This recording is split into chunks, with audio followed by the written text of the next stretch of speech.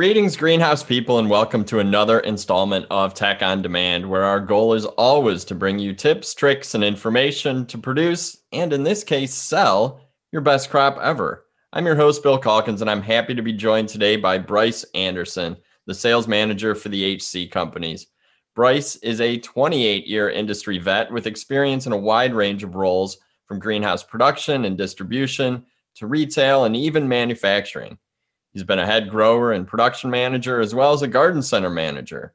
He also brings experience in sales and operation management and says his skills have evolved over the years to include water, media, nutrition management, and he has a particular focus on crop quality. And it is this comprehensive understanding of the industry that makes him perfect for our discussion today.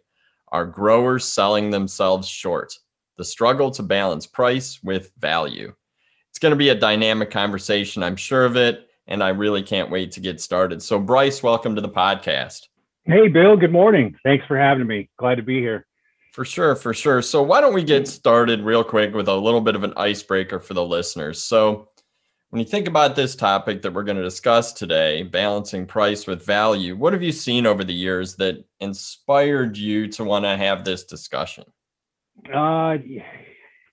One thing that really stands out in my mind is the $7.99 or the $9.99 hanging basket being sold at retail, because I'd rather sell them fast and sell out, knowing that they're going to sell anyway. So it's like, hey, Bill, I've done it, I've grown it, I've wholesaled it, shipped it, trucked it, watered it, fertilized it, sprayed it. I know what it takes, and it just makes me cringe.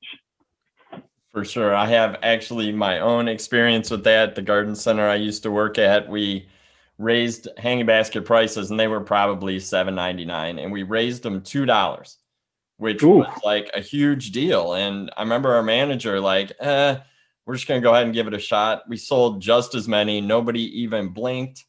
And I guarantee that the next year we raised prices on gallon perennials, raised prices on packs of flats. And again, there was no resistance, and all that fear kind of went away. So it's funny you mentioned hanging baskets, because that is definitely one that I've seen in action. Yeah. And don't get me wrong. With all, goods, I feel like there's a ceiling, like a tolerance of what consumers are willing to pay, but why play at the bottom?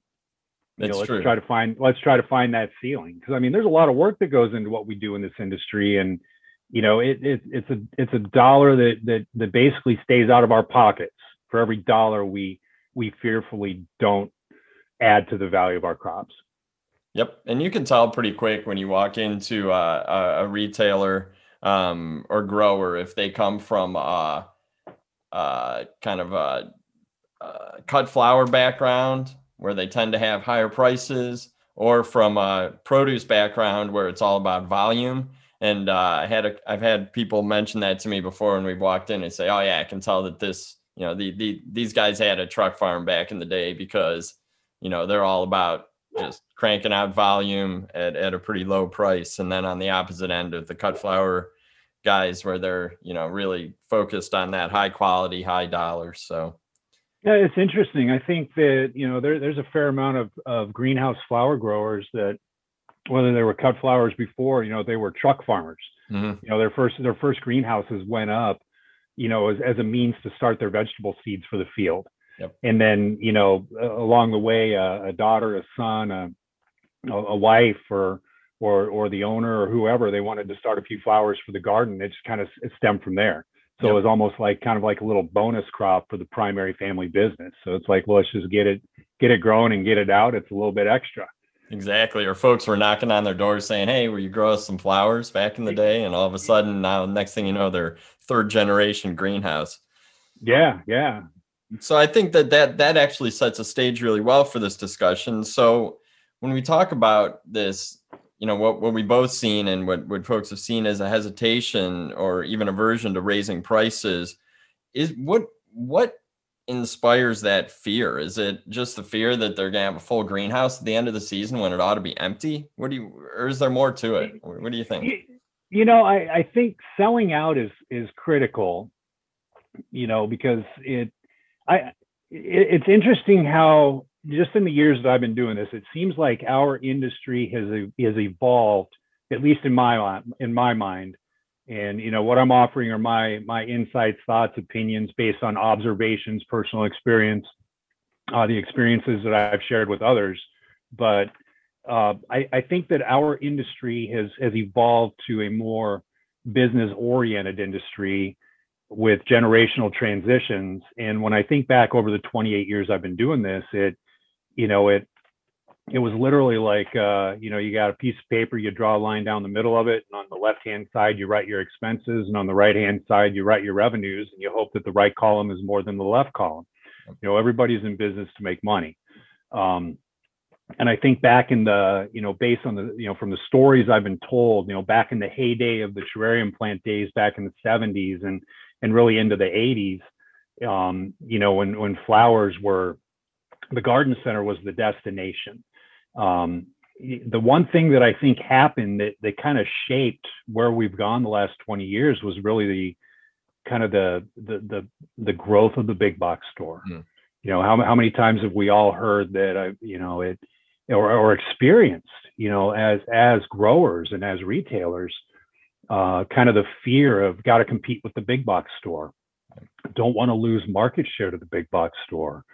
And, I feel that that's kind of been that feeling has kind of stuck around for a while, and that kind of shaped the pricing models and has really played a role in kind of the diminished values in the crops that we produce.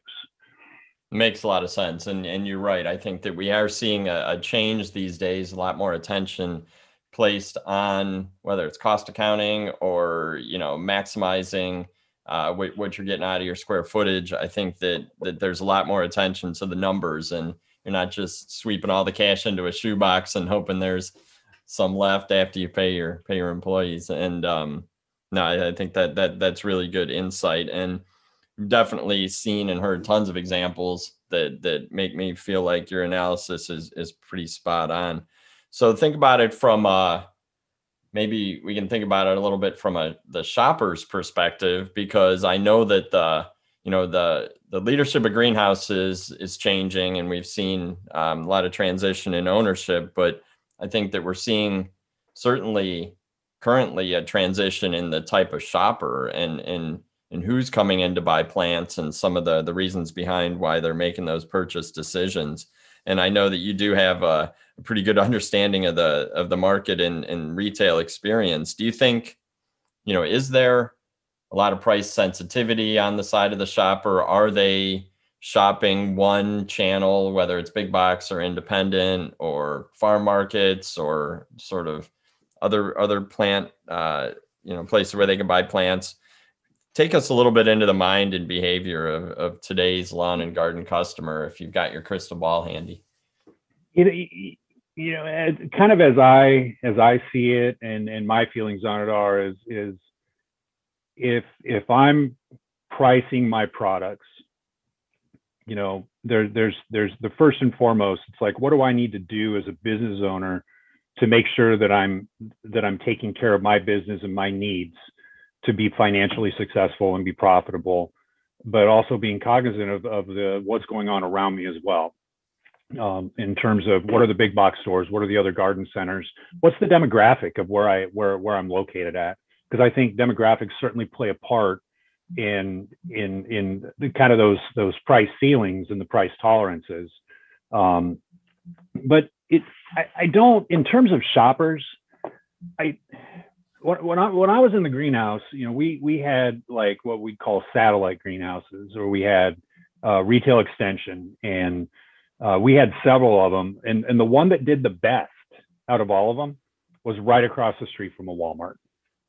And logic during those times would have told us, based on kind of the overwhelming thinking was, and the need to compete with Walmart, was that it got to be cheap to compete with Walmart. But the other side of it was a high traffic area. Mm-hmm.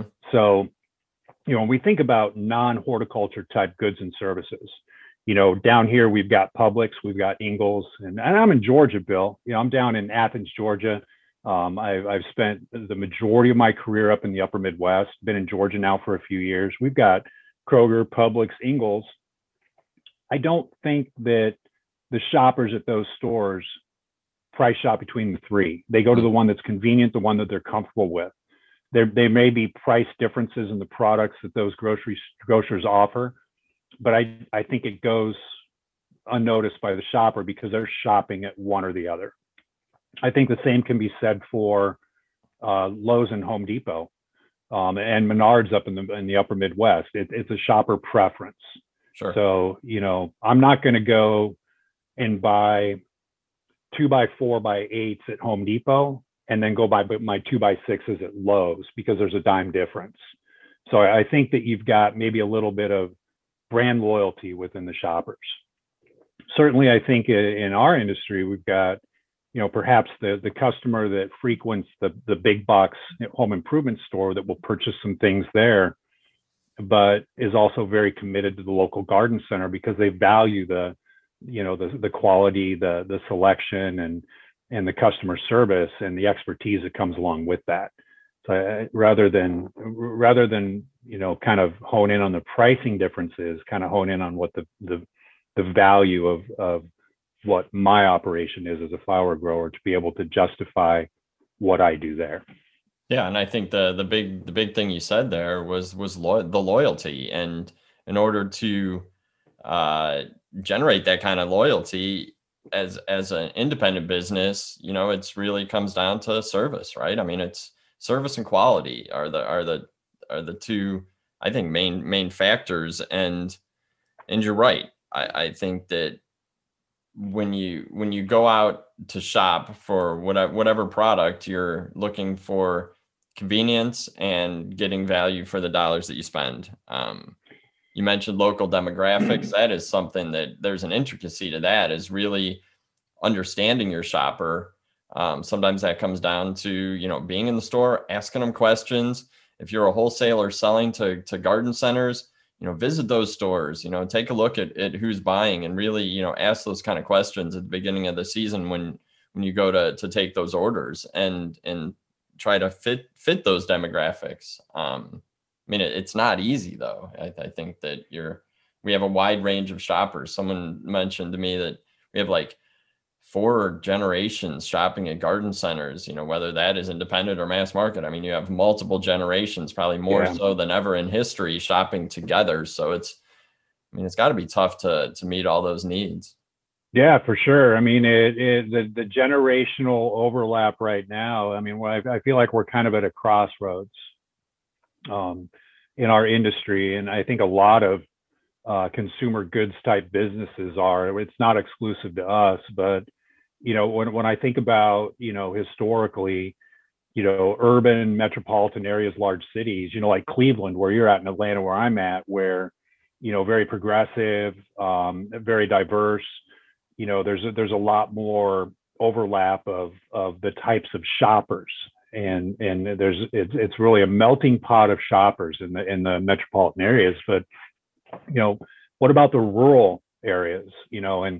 But I'm the youngest of 6 kids, Bill, and my parents grew up post Great Depression, so they had that Great Depression mindset that you don't. They're misers. It's they want to save. You don't throw away leftovers. You don't spend $2 for something if you can get it for $1.50 somewhere else. My mom would always ask me, how much was gas, how much was milk, and how much was bread. And I'm like, well, I have no idea because I need those 3 things. I just buy them. Yeah. But she was very dialed in on that. And I know that a lot of growers that I work with, and I was in somewhat of a rural area as well, really had to be cognizant of the shoppers, and that generational, because they were going to be a little bit more dialed in on value. Mm-hmm. And then where I worked, we had a phenomenal selection. So we'd get the large gardeners coming in wanting to buy the specific varieties and such, but they were also very price conscious. But then we were also able to offer more of a diverse selection of products that were maybe priced where they needed to be, because that kind of catered to the customers that wanted to buy the specific stuff. So it's really understanding your market. Who are you selling to? Another anomaly is like, we couldn't sell hanging basket, cocoa hanging basket, but the Moss one sold. And I have customers that I work with today that they can't sell a 12-inch combo, but they can sell a 10-inch combo, a multicultural basket, or they can't sell Moss, they can sell cocoa. So it's really understanding, the area that I feel that we sell in, being aware of what other players are in the market, but really doing what's right for me and my business when I make pricing decisions. Yeah, and you need to be aware of what the other stores are doing, but it can't dictate your actions. It's interesting because you're right. In an area like I live, there's so many different options to buy plants. And there are people who shop all of them. There are people who shop only one channel, but you can't base your decisions off of someone else's business model because it's going to be different than your own. The discussions that are really difficult for me is when I hear that I have to compete with Home Depot or I have to compete with Lowe's in town. And when it's difficult is when the person I'm talking to is selling a 4.5-inch geranium for $1.99 or $2.49 retail, when I know full and well that Lowe's and Home Depot are at the $3.49 and up range. Sure. I think when we look back, you've been doing this a couple of years yourself. I mean, if we think back over the progression of the big box presence in our industry, I think it's reasonable to say that they did start off by selling cheap, but over time, the pricing has escalated to a point now where they're higher than some of the retailers, the independents, that I work with. Absolutely, it's not uncommon to see a $4.99, $5.99 quart at all, and those are healthy prices, and the growers getting paid, and the growers making money, and the shoppers are getting a great product that performs well because it's of a decent size. And I think you're absolutely right. The evolution has certainly, what's happening today is not what was happening 15, 20 years ago at the hardware stores. That is for sure. So I think, this fear or hesitation to raise prices or to command a higher price is probably a little bit unwarranted. And you've given a lot of really good examples, and it's refreshing to think about, but there are growers that are going to still have hesitation. We know this. And we're still going to see a $7.99 hanging basket. I guarantee we're going to see them this spring. So kind of getting down to the nuts and bolts, how can, if a grower or a listener is reluctant to raise prices, what's your advice to rise above that concern and really increase their revenue? Because it's to me, it's a mindset shift, but I'm interested in what you think, what are those one or two elements that need to shift in a grower's mind before they can take the plunge and add a couple dollars to that item at wholesale? I think first and foremost is really kind of dig in, emotionally on what those personal barriers are that are making one reluctant to kind of push the price up a little bit. Maybe there's some anomalies in that market that really kind of put that ceiling where it's at. But the folks that tell me that they're competing with the big box store locally, try to understand where those big box price levels are if the two aren't aligned, making sure that, being well informed of who the competition is. But then also really kind of dig into who is my shopper. Do my shoppers bounce around, or do I have repeat shoppers? What if I don't know if I have repeat shoppers? Or the things that I can do, like how about just a simple email list, or like us on Facebook, some simple things that we can do. The really cool thing about that is that a lot of greenhouses and garden centers are going through some generational transitions right now where there's a lot of youth coming in that are starting to do some of these things. But then, the other part of it too is like, in my mind is really evaluating, what my costs are, making sure what my input costs are and kind of trying to get a feel for how my input costs have changed over time in the last year, the last 2 years, 5 years, 10 years. And I think that sadly, I think it's generally accepted and by most greenhouse growers that pricing has not kept up with costs.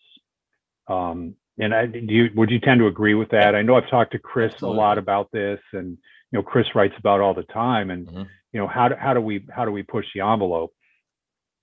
And then what are the times that we're in right now?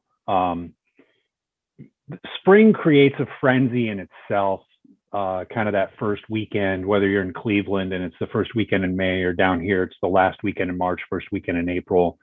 People get excited. We've been really rainy and cold. You guys are coming out of the polar vortex. Yep. How do we capitalize on the frenzy of everything that's going on? And would we sell it if we were $1 more when we're going to sell it anyway?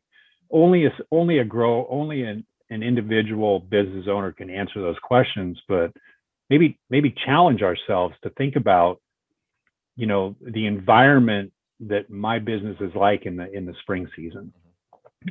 And then I think COVID is really, I'm sure a lot of folks are, are over COVID. It's like, but it's a reality. It's impacted all businesses, and I mean, it has created such an incredible, unprecedented, never thought I'd see frenzy around horticulture anyway. Why not capitalize on that? I mean, how many garden centers are like sold out immediately, wish they had more? We saw wholesale growers adding greenhouse space. Those who didn't add space, I think there's a lot of growers that really thought hard about, making some price adjustments because of the limited space. If you can only grow 10, you can only sell 10. And, why not optimize the profits on the 10 that you can grow? So, think about the environment. And what about pricing? I mean, do we raise it all 1%? Do we, probably not. No, probably pick and choose. I mean, I think you pick and choose. I like to go back to grocery store produce type models.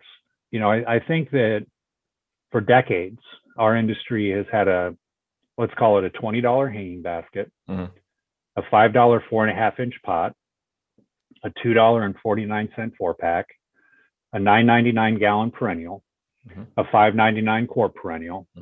And that's just whether you buy the $1.50 patented rooted liner version or the seed version.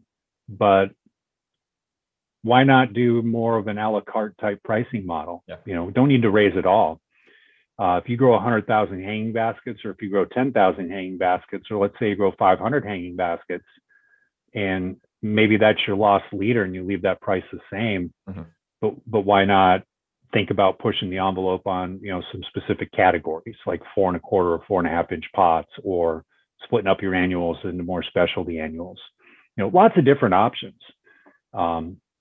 I think subtle changes, here and there among sizes and across varieties. I think, that maybe goes a little bit more unnoticed than raising the price on everything all at once. For sure. But when I go to the grocery store, Bill, and I buy potatoes, there's 10 different kinds of potatoes in different size bags, and they're all different prices. Why can't we do that in our industry? Why can't proven winners or the ball varieties and the ball genetics be priced a little bit more than the seed varieties that we're doing in a pot? Yeah. No, I think that there's a lot of logic to that. You just went through a lot. I think that the examining those emotional barriers is probably a good first step. Like why am I afraid to raise prices, or why have I had them set this way for so long? The knowing your costs is hugely critical. And I think we're actually moving pretty well in that direction. I think that that most operations I talk to these days are at least conscious that they need to be much more aware of their costs, and not undervalue or undermeasure their input costs, because you're right, they have gone up over time. Being informed of your surroundings and you're right. What you said is completely accurate. If you ask most retail managers what are the prices at the other stores around you, whether they're big box or other independents, they frequently don't know, or they know what they were 10 years ago, and that's just what they've been operating on. And then the deep understanding of market dynamics, and a lot of that comes to asking questions.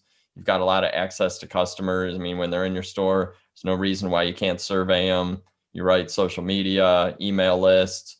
Ask your shoppers some questions. Get a better sense of other places they shop, some of their buying habits, and that's going to really help mold a new pricing model. And I would agree. I don't think you drop 1% or 2% across the board. I think you've got to pick and choose.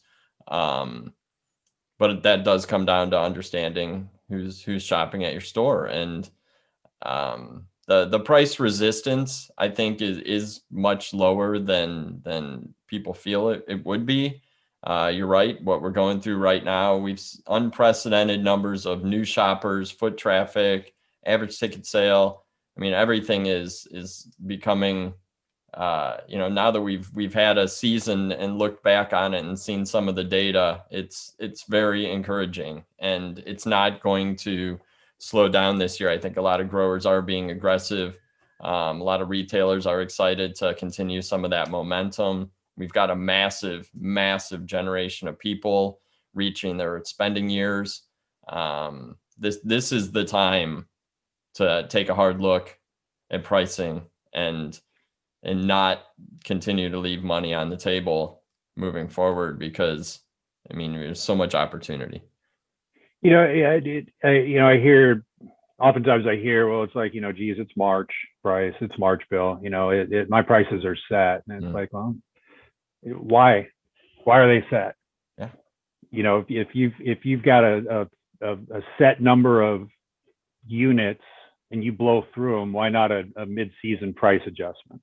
I think the biggest fear for me as a grower was shrink.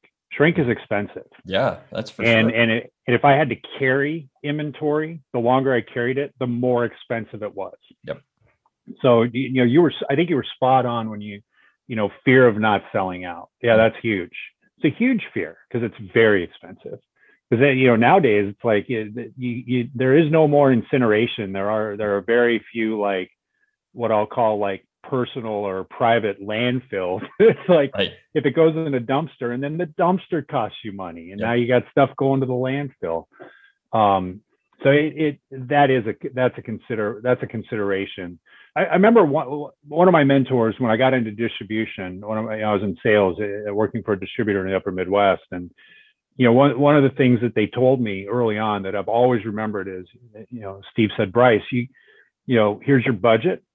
You can sell as much as you can for as little as you need to get the business, or you can sell as little as possible for as much as you can. It doesn't matter. I don't care, but this is the number you got to hit at the end of the year. Mm-hmm.